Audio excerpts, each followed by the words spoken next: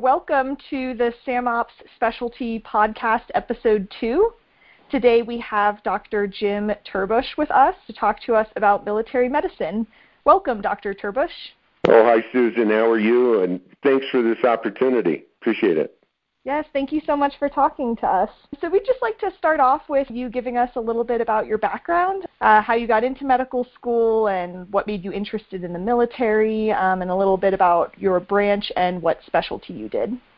Well, first things first, my dad was in the Navy. He was he was an electrician's mate at the end of World War II in the Pacific Theater, and the few stories that he told us were fascinating, and the travel opportunities and the adventures he had and so on were and of course I always admired my dad and looked up to him. So when the time came, I needed a way to pay for medical school. So that sounds kind of mercenary. But of the services, Navy seemed like the best choice for me. I was married at the time, am married still, and my wife also thought that would be a great. We're Colorado kids. We've lived here most of our lives, and the idea of particularly being on the coast and traveling overseas was something that we wanted to do.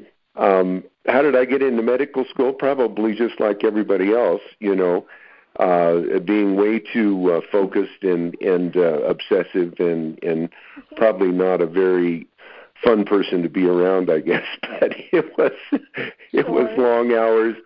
I worked as a ambulance driver during college, and so driving ambulance at night, working the dispatch. My wife actually helped with that. We lived in a little apartment right at the ambulance headquarters there in Fort Collins, and so it was work all night and school all day. So again, that doesn't sound very entertaining. I was lucky enough to get into the University of Colorado, and I mean that sincerely. I think that's a great school, and the education I got there was I think really, really quite good. It put me in good stead. The thing that here, let me back up a little bit. The paying for medical school part.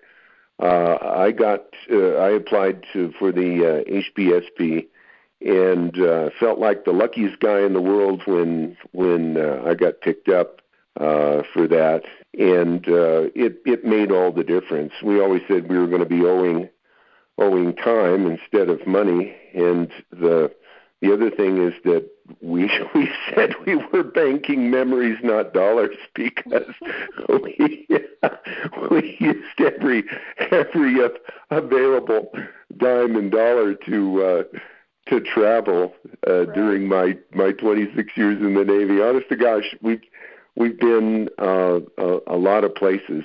I added them up one time. It was several years ago, but I added them up and a total of 80 countries that we got to visit. Wow. So that's that's not a record, but it is pretty generous, and we would not have been afforded that opportunity if we weren't in the Navy. So the other thing that distinguished being in medical school on the HPSB scholarship was during the summer, and I hope they still do this, you went on a temporary active duty for training. Do you do that in the summers? Yes. We went on 6 weeks, and one summer was Officer in Indoctrination School, OIS at Newport, and that's where I learned to sail. That was great. And then I got to go to the Navy Experimental Dive Unit in Panama City, Florida, for 6 weeks, and what a treat that was. I was already interested in scuba, and so we did research on saturation diving down to about 1,500 feet. We had an interesting facility there that looks, in retrospect, a lot like the ISS, the space station, but obviously a different environment. And then I got to go, one summer out to Camp Pendleton and the San Diego area, and saw the program there in family practice, and did a bit of an interview. So when the time came, I got my internship there at Camp Pendleton. We loved that. I mean, what a great place. San Diego, it's hard to beat. And again, internship, I don't have to spell this out, but again, it's long hours and time away from family. But it worked out really well. It worked out really well for us. Kind of a funny story. Let me just back up here a little bit. Our program director was Bob Higgins. He went on to be Deputy Surgeon General of the Navy. Now, this is a few years ago. He went on and became a 2-star admiral. And he was really one of several role models and mentors for me. And I guess I'd have to say that's kind of thematic in my career, that I have been fortunate enough, really blessed, to have several excellent role models or mentors.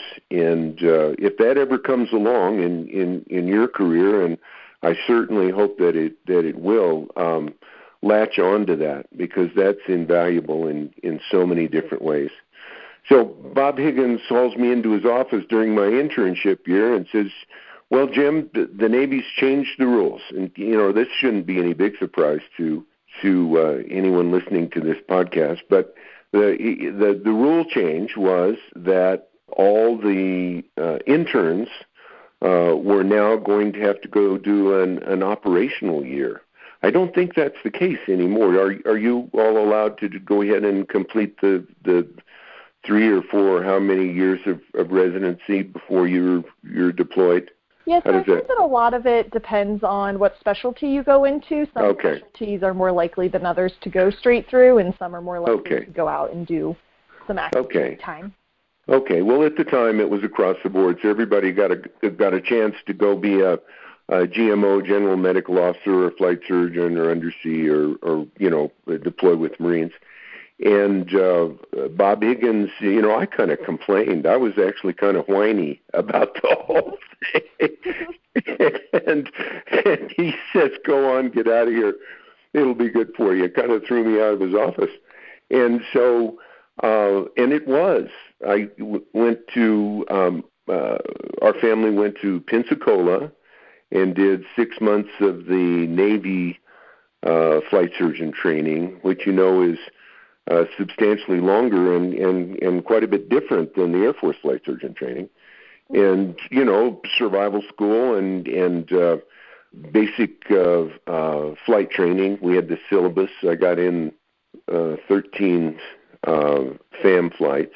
And what a neat place also to be in Northwest Florida with beautiful beaches and all that. So continuing this rather elaborate tale, it came time for our operational assignment, and the list came out. And I had requested, I wanted an accompanied tour. That was a big stretch, and wanted to go to Europe. And that was an even bigger stretch. Mm-hmm. And so when the results came out, I'd been assigned as the flight surgeon to Iceland, to the NATO base in Keflavik, Iceland, and that too was an incredible gift. Not only did I, earn my chops as a physician, because it was a very small hospital, but we had plenty of things to do, and I got to stretch my wings considerably there clinically. And then the other way that I got to stretch my wings was doing search and rescue. So up there in helicopters up near the Arctic Circle doing search and rescue.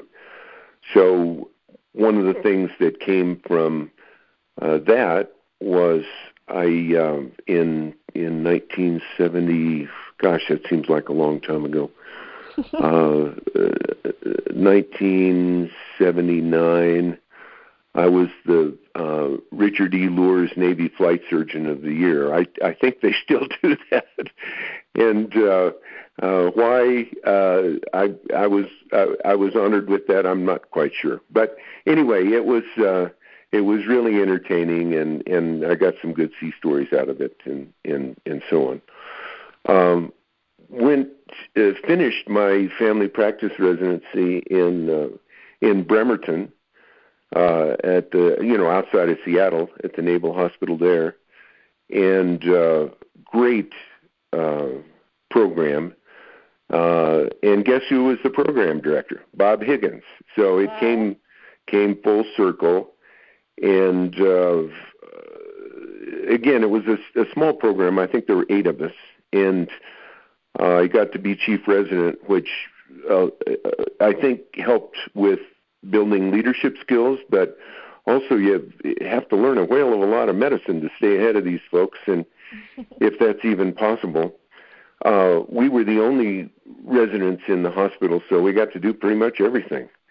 And we were the only ones in the hospital at nighttime, so anything of real interest you got to figure out, or a phone call. And so it was good. Again, earning my clinical chops in that environment. At that point, I had served my initial obligation, and there were some buds there in the Seattle area, and I was going to go into a group family practice, and already had that laid out. My future civilian career was in the bag, so to speak. And I get a phone call from Bob Higgins. He keeps popping up, and he said, "I'm here at BUMED, Bureau of Medicine and Surgery, and I'm in a meeting." He said, "There's an opening in London at the embassy." He said, "There's the flight surgeon / family practice guy we need at the clinic at the embassy in London." And he said, "Do you want it?" And I said, "Well, that sounds very attractive, and I'm honored that you'd ask me, and here, let me talk it over with my wife and think about it." And he says, No, I'm in the meeting." He said, "I need to know right now." And so I put my hand over the phone, and my wife was, probably, I don't know, 3, 4, 5 yards away, and I just asked her, I said, "This is Bob Higgins. He wants to go to London." And she says, "Okay." And then that was it. Wow. It. So we were off overseas again. And that really began a pattern for us of overseas assignments. And the fact of the matter is that really changed our lives. It changed the lives of our kids. They grew up overseas more open to, different food and religion and politics and language and you name it. And really better citizens as a result of those overseas experiences, and just a lot more adaptable and tolerant. And so, again, at about this point, I had fulfilled my obligation, and same old story. I was going to get out and go into rural family practice, this time in Colorado, where we were from, and I did. I got out after the London assignment, and for 6 years, another former Navy buddy and I ran a federally qualified rural healthcare center in the south of Denver, and it was actually in Castle Rock. Castle Rock was rural back then. I know that's hard to believe, but we were the only facility for 35 miles in either direction. nearest hospital was either Swedish in Littleton or Memorial or Penrose St. Francis down here in Colorado Springs. So we were kind of it. And boy, did we get hammered. It was amazing. Our practice lit off from the very beginning and took over our lives. It was incredible. That's what we got to do. Seemed like, 7 days a week, 14 hours a day. I don't think I'm exaggerating much. And but very, very successful in terms of a clinical practice, but in terms of family life, pretty crummy. So that was the way that things were happening up until the summer of, when was that? 1990. The summer that Saddam Hussein invaded Kuwait. And I was on one of my summertime, active duty for training. I stayed in the reserves, which was, by the way, don't ever give up that opportunity to serve in the reserves. I know there are a lot of individual type circumstances where you might think it's too much hassle or it's not worth it, but by all means, if you have a chance and it seems reasonable, stay in the reserves. It worked out for us like gangbusters. So time passes. The Operation Desert Shield, which preceded Desert Storm, and doggone, I called up Bob Higgins again. I said, we are getting hammered here. This was really kind of a difficult choice. And I said, can you get me in the fight? Can you get me into the what's going on over there in Kuwait? And so I volunteered. And he called back and he said, okay, you're in. It's Fleet Hospital 22, and pack your bags. And so that was, a very short war, Desert Storm. But we were worried about, chemical weapons. That was certainly an opportunity at that time. Saddam had used them on his own people. And we were also had Scud attacks, and there was a lot of there weren't a lot of casualties. We got a fair number of casualties from unlucky Scud shot on one of the bases, and learned about what modern weapons do. But came home pretty quick. We were only gone maybe 3 or 4 months, which is so different than what happens to most physicians when they're deployed overseas now. And anyway, time passed. Private practice didn't get any easier. And from my days in London, I was recruited for the Foreign Service. So are you familiar with that the State Department has doctors around the world, regional medical officers? They serve in kind of hub countries, but then the job is kind of like the old itinerant physician. You travel around, routinely, and it's a great job. And I knew about it, and they wanted me, so that's what we did. We left private practice and went into the Foreign Service and got assigned to Singapore. Singapore, and then Athens, and then Pretoria, South Africa, and then Buenos Aires, Argentina. So those were our overseas assignments with the Foreign Service, and those were regional jobs, and so that's kind of how we got to the whole 80 countries thing. Again, remarkable opportunities. I was still, working for Uncle Sam. I stayed in the reserves, which turned out to be a tremendous bonus in the Navy Reserves, so I got to do some Navy stuff overseas as well. So that kind of brings us up to 9/11. And where were you in 2001? In 2001, I was in second grade. In second grade, okay. Mm-hmm. Well, I had pretty much already had 2 or 3 careers at that point. It shows you I'm an old guy. But 2001 for a lot of us, 9/11, the attacks on the Twin Towers, changed a lot of us. It changed our attitude.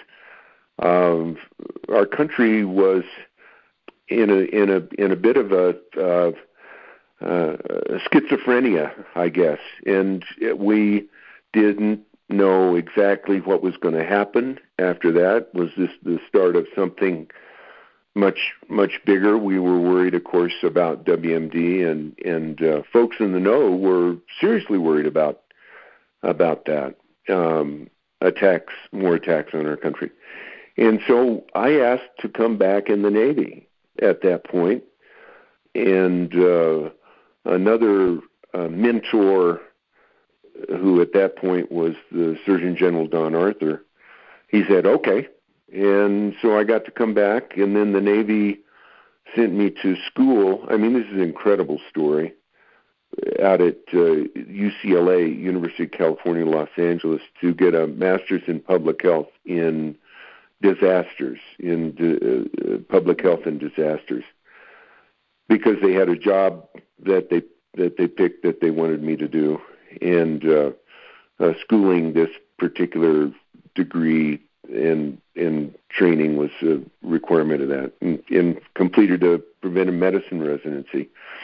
I know this all sounds kind of fairy tale, but when that was completed, I got the job at Northern Command, NORTHCOM, here in Colorado Springs, and was the command surgeon for that. Again, courtesy of another mentor and sponsor, and that was a wonderful job. We were in the position to help direct the military's efforts in the homeland, both to prevent and respond to all different types of disasters. So I really I wasn't doing clinical medicine anymore, but I was getting to do emergency public health, and that became my new career and my new real love professionally. And I still think that was mighty important in terms of the number of people that you can potentially help and also protect. So I did that. I finished my 26 years of Navy time. Add it all up, I've had probably 36. Well, I had 10 of Foreign Service and 26 in Navy. So do the math. You can see I was in uniform or working for the government for a long time. Mm-hmm. I went out to 4th Fleet, which is in Florida, in Mayport, Florida, as the 4th Fleet surgeon. We were doing humanitarian missions with the hospital ship, and just so happened to be there when they had that huge earthquake in Haiti, 2010, January. And we were some of the first military there, boots on the ground. And people don't understand the magnitude of that unless you were there. There was 250,000 people who died, 250,000 people who were injured, and 3 million people who were displaced. Those numbers are so large, it's hard to imagine what the havoc was like. And the military, I mean, we basically came in and took over the port, we took over the airport, we provided all of a significant chunk of the logistics, a lot of the medical help, and most importantly, helped coordinate the efforts, the international response, and U.S. government response. So the Navy, I'd like to say, was really kind of in the fore on that response to the 2010 Haiti earthquake. I finished up my career by coming back to Colorado Springs. I got a job here in science and technology, again at the Northern Command. I got to work on some really interesting projects, which I'm still getting to work on. I retired in 2014, but I still maintain my contacts with the military community and working on projects that are related to domestic disaster response. So that's kind of it. And that was my Navy career. Now, there were a few bells and flourishes along the way, but I got to meet, just in summary, tremendous number of interesting and capable people, both in and outside my professional life. I had experiences along the way that I wouldn't say are unique to a Navy career, but darn close. And like I said, the kids grew up overseas. They were better citizens for it. And living overseas with the Navy is a pretty sweet deal. And we got to travel a lot, and professionally I got to do some things that were, pretty exciting along the way. So that's how I would sum up my Navy career. And I'm still getting to use a lot of the skills that I learned. Like I said, I'm not doing clinical medicine anymore, but as I talk to students up there at Rocky Vista, I tell them, the medicine is a big tent, and a career is a long time, so that you get to do a lot of things. You have the opportunity to not just do one thing as a physician, particularly a physician in the military. You can kind of graduate from one thing to the other, and you even go back to school and learn a new set of skills and put then those to some good professional use. So I wouldn't do it any differently, knowing what I know now. But it was kind of fun to have it happen spontaneously and not know. I guess one final comment from my experience and all those phone calls I got from Bob Higgins and others along the way is that if you as a physician get a call to go work with the operational forces to align yourself with what we in the Navy called the line, by all means do it. Those opportunities, even if they were temporary, the chance to work alongside professional warfighters and get to know what they're about is, I would say, the most fun and the best part of my longish Navy career. So say yes, take that opportunity, and I think I'd say go for it. You'll be better off. That's great advice. Thank you so much for that overview of your career in the Navy. It sounds like you had many great experiences throughout your career. Well, thank you. I'm sure I've missed lots of things. Maybe if we have a little bit of time, what questions do you think that the people who might listen to this, what would they like to know? What Sure. particular things? Probably more practical things than just this extended sea story. Yeah, no, it was very interesting. Could you talk a little bit about why you chose family medicine and then also why you chose to do flight surgery? Sure. Well, the family medicine choice was, again, as a result of another mentor.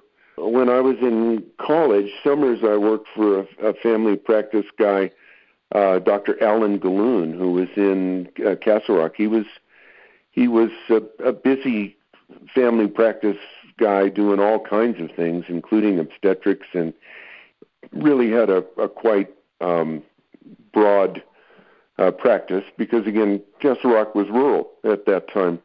And coming away from that experience and a few other experiences, I wanted to, be like Dr. Galloon and be a family physician.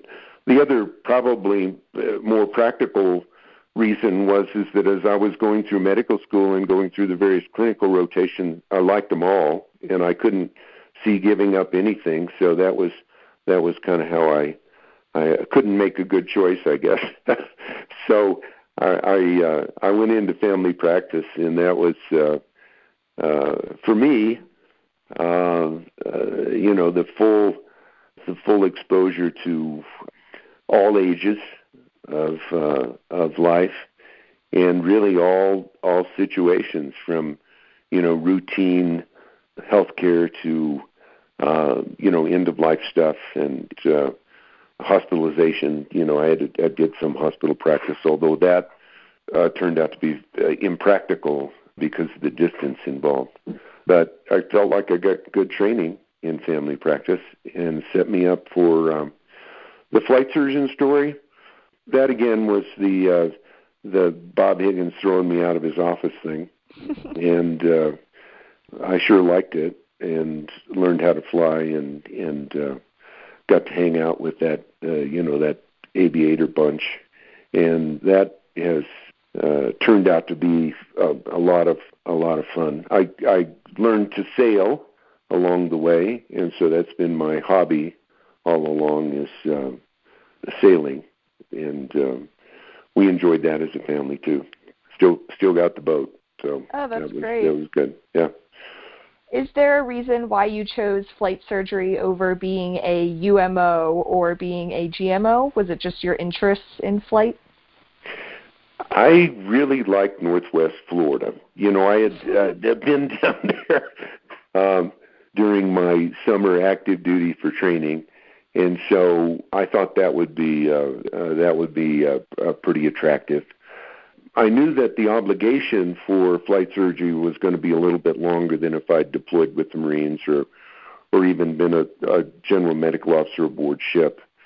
I think part of the consideration also was a family decision, and so we made a lot of those decisions together. And yeah, I mean I love to fly, and when I finally learned how to do it, I never did get my private pilot's license, although I did take civilian flying lessons for a while after that. But getting to associate with that group was aviators are a different bunch. And you'll find out that when you get out there that these different, the Black Shoe Navy, the Surface Navy, the undersea, they all have a slightly different culture. And I mean, it's all good, but I like hanging out with pilots. Sure, that's great. So for our last question, what advice do you have for us students while we're in medical school to be involved with the military and with our branch and to develop becoming a good officer? Well, there is a bit of sophistry there in that depending on who you talk to and kind of how you think of yourself, there's a bit of a change that goes on as you go through officer indoctrination school. I went to Newport, and as you associate with the operational or line Navy, and it's the same, I'm sure, for the other services, you begin to morph a little bit, and you don't always think of yourself as a physician. I didn't always. I have that first and foremost when somebody would ask me about myself. I didn't always say, physician right up front. I may have said something about the Navy, and I think that once you begin to view yourself as a military officer first, that changes your approach to this profession. Being a military officer is what I am. Being a physician is what I do, and I think that's okay. It's humbling because you know that there are other people that just as smart as you, and probably smarter, just as skilled and dedicated as you, perhaps even more, that you have the privilege of hanging out with. And this whole doctor thing kind of fades a little bit when you get a chance to. I always said I wanted to be part of something bigger than myself, going places and doing things. Mm-hmm. And that's what I think that's kind of the officership part of your question, is that you're part of that bigger team. You're not off to the side in some clinic taking care of people for a living. It's that you're part of this big military machine that represents the United States and again, doing good things. So I guess that's it. The outlook, how you view yourself, whether or not you see yourself as a military officer first.